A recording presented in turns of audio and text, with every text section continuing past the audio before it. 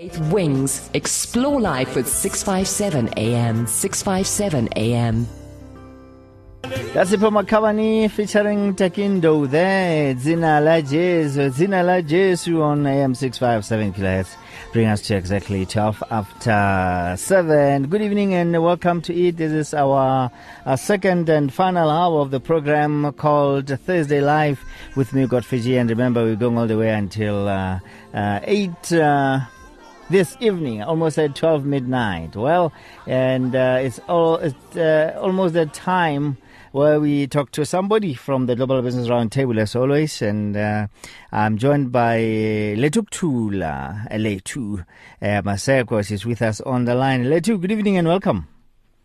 Thank you so much, Godfrey. Thank you for having me today. Tell us a little bit about Lethu. Where do you hail from? Well, I live in Davidson in the East Rand of Johannesburg. I am a student at Wits University doing my honors in economic science. And I hold a Bachelor of Commerce degree in economics and econometrics from the University of Johannesburg. That's Lethu in a nutshell there. Wow, a lady is educated and loaded, I'm telling you. And I thought maybe what you are going to be talking about tonight is in line with your line of work and education, but I realized that it's something completely different. We're talking about gender-based, looking at it from the young people's perspective. Yes, today I've chosen that we talk about gender-based violence because I feel like it's one of the problems that we face as a country. I think it's high time that we have these conversations so that, we can actually come to solutions that bring about change. I think that's very much needed. All right, and of course looking at young people. Are we looking at young people as perpetrators or young people as, I won't say victims or people that are being affected? Perhaps it's something that is happening between their parents and they get to be affected. I think we are looking at it holistically, from them being perpetrators, from them being victims, because it's really like that. It's really that diverse. So I think we wouldn't be doing justice if we were to segregate it. So we're going to be focusing on it as a whole. Okay, tell us more about that then. All right, so I believe that the best time to have stopped gender-based violence was the very beginning of time. And the next best time is right now. As a young person that lives in South Africa, a country notoriously known for its high levels of gender-based violence, I'm passionate about finding ways to alleviate gender-based violence. So for people that are not aware, the current statistics of gender-based violence in South Africa are absolutely horrendous. So between 25% and 40% of South African women have experienced sexual and or physical violence at the hands of men. Intimate femicide. So femicide is the killing of women.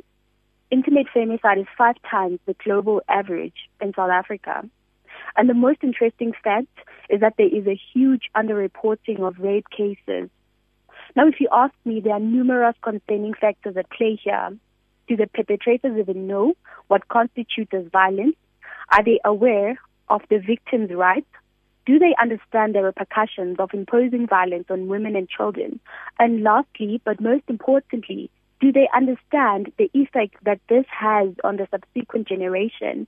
Because in the words of James Baldwin, children have never been very good at listening to their elders, but they have never failed to imitate them. So we will have a society where we have these children that are doing exactly what they are seeing right now. And believe you me, the last thing we need is to lose more and more women and children at the hands of men. So my passion for the alleviation of gender-based violence stems from a very personal experience, which led to the understanding that gender-based violence is a ripple effect. When I was 12 years old, my father got incarcerated for a gender-based violence, homicide, and femicide case, actually. Our family structure was obviously completely destroyed by this. At such a tender age, I got to see gender-based violence through a very different lens. I saw that it does not only start and end at the perpetrator and the victim, but that so many people in the community get hurt. So many people get affected. This has in fact pushed me to start a campaign called You Are Not Next, which is inspired by the #AmINext movement. It aims to educate men about gender-based violence and have them promise women that they are not next. Because in the words of Miss Universe 2019, Uzozbini Tunzi, it is high time we stopped telling women what to do, but started telling the perpetrators to be better, to do better. Let's go back to when it happened. I'm not trying to really reawaken. Yeah, I mean, yeah.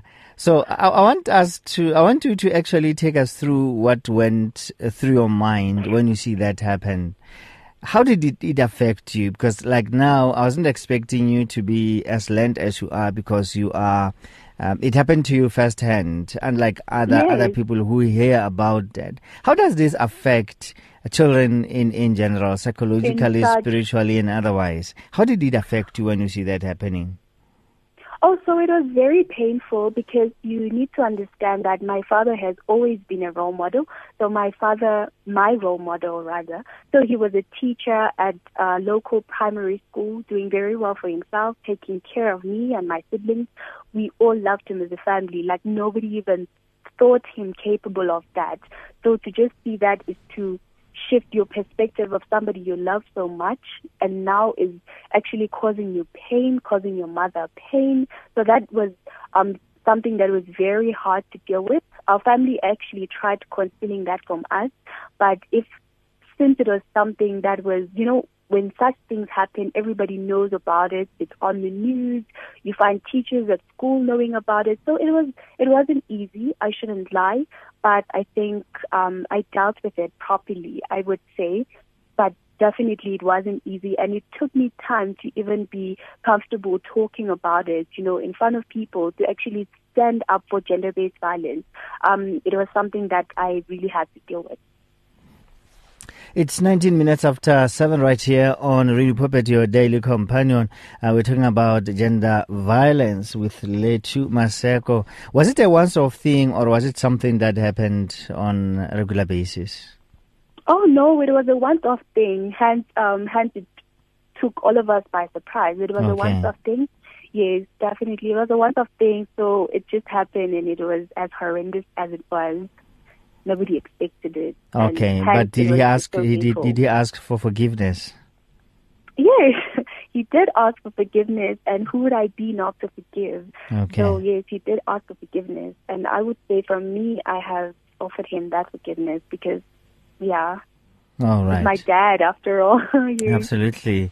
Yeah, it's 20 after 7 right here on Radio Puppet, your daily companion. I thought you won't just mention gender-based violence, looking at it from, women as the victims. I thought maybe you'll also look at it at the side Yabontate, because they too can suffer from gender-based violence. They too can become victims of gender-based violence, right? Definitely. I feel like that is the misconception when we talk about gender-based violence. We only think that it's only subjected on women and children, and actually that's not the case. Even men are abused by their intimate partners.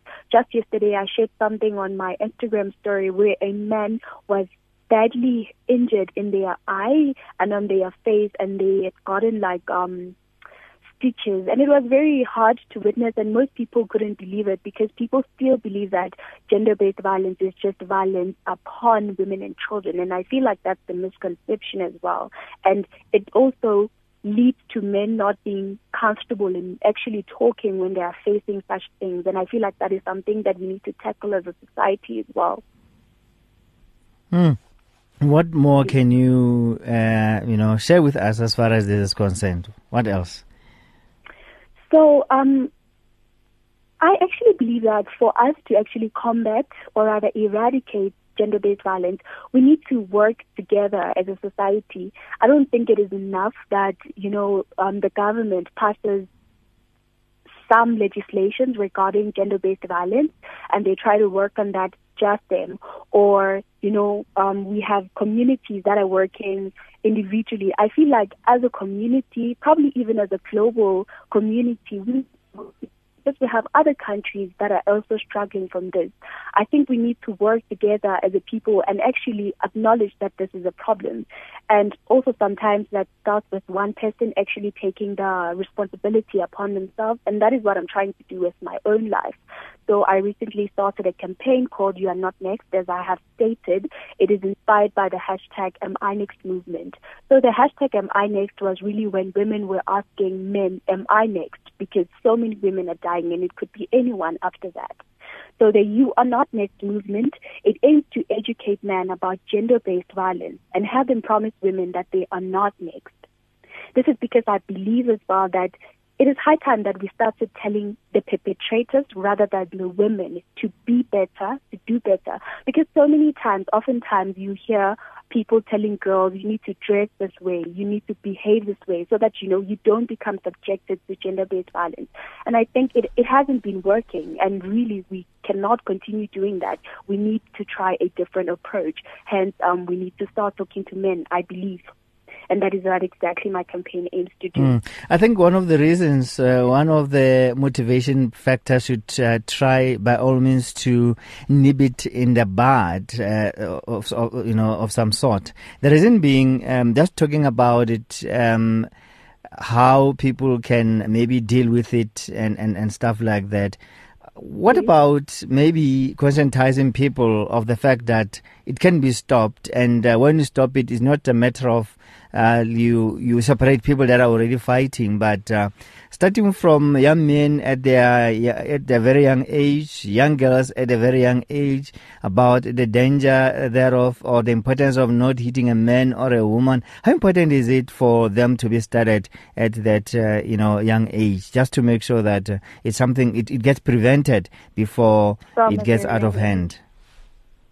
I believe that idealistically, yes, we should be doing that. We should be teaching young kids about the repercussions of hurting another person's rights.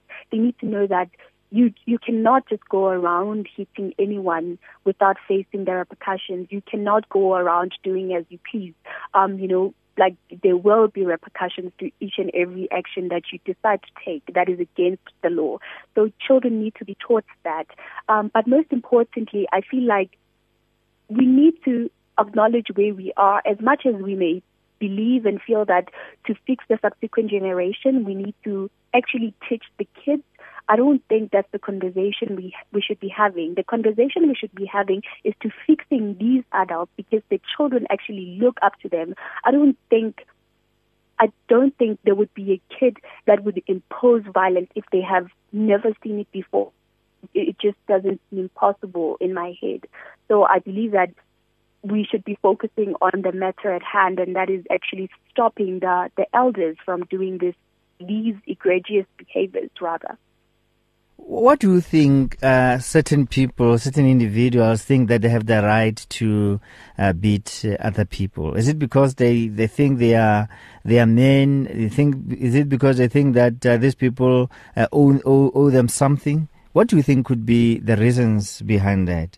Because I think sometimes you can just simply walk away if somebody is actually provoking you. So I believe that the most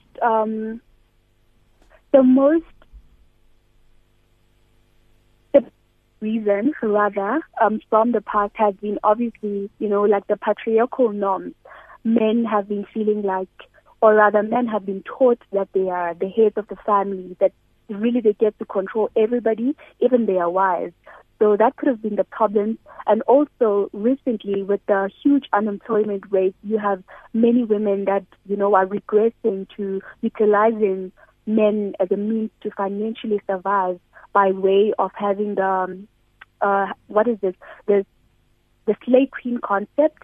You have hashtags like Indoda Must, where girls are saying what they think a man must do in order to date them. So I feel like we have those things that are actually as a result of unemployment, because like we have a huge unemployment rate, which is a problem in this country. And I feel like it wouldn't make sense if we really excluded it, because I believe that it's part of the problem as well. Because when these young women are depending on these men, then they start feeling powerful over them, as if like they control them or something. So I feel like that's just also the problem we have, young women depending financially on men and then feeling like they control them. Do you think the police are helping with regards to, making sure that the perpetrators get arrested, or maybe cases like this they are not taken seriously? I would say they are. Yes, they are, but not enough. They are definitely hearing some people, but not enough. As I stated before, there is actually a huge underreporting of rape cases, and that just makes you understand, like, women's perspective at actually going to our justice system and seeking for help. It means that it is not effective. If I can get raped right now and not have, not feel like I can go to the police station and be heard, then I believe that there is a problem justice system, obviously, because why I am meant to feel most comfortable there, most safe there, but I'm feeling like, it doesn't even matter. I shouldn't even go there. So I really believe that our justice system can definitely get better, but they do show up sometimes. The danger of not reporting, the danger of not you as a victim doing something about that. I've seen people dying, and I've seen sometimes when they try to report that to their family members, and the family members would actually advise them to get out of the relationships. The ladies themselves would go back to their abusive partners. Yes. So I believe like there are so many problems with actually not reporting, even though, yes, it is a reality that people get abused and they don't report, but they're actually, it's not advisable, because you become depressed, you become sad, which may actually lead you to even committing suicide. It just leads to a bad welfare, like a state of living. Nothing good comes out of it, and I wouldn't advise that. As hard as it may be, I believe that people should talk, and we should make people comfortable in talking to us. Sometimes you can actually tell somebody that you got raped, got abused, and some people may actually find it as a joke, especially if like a male person is saying such a thing. So I think as a community, we need to be more understanding and willing to hear really what is happening before making the other person feel like it was their fault that they were even abused. Lethu, thank you very much for your time, ma'am. Unfortunately, our time doesn't allow us to continue with this discussion, but hey, thank you very much. You have shared with us a lot, a mouthful.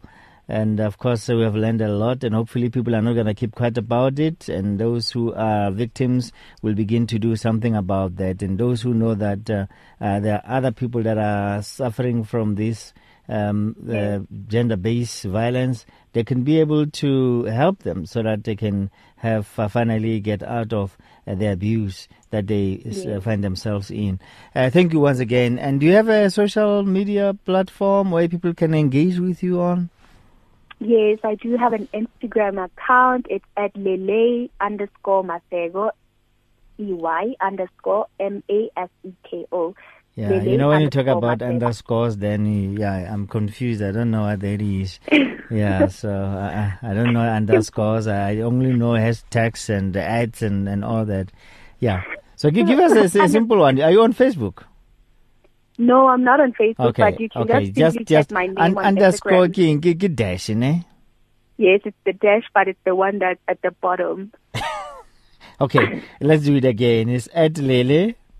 At LELEY_MASEKO. No, let's do it again. It's at LELEY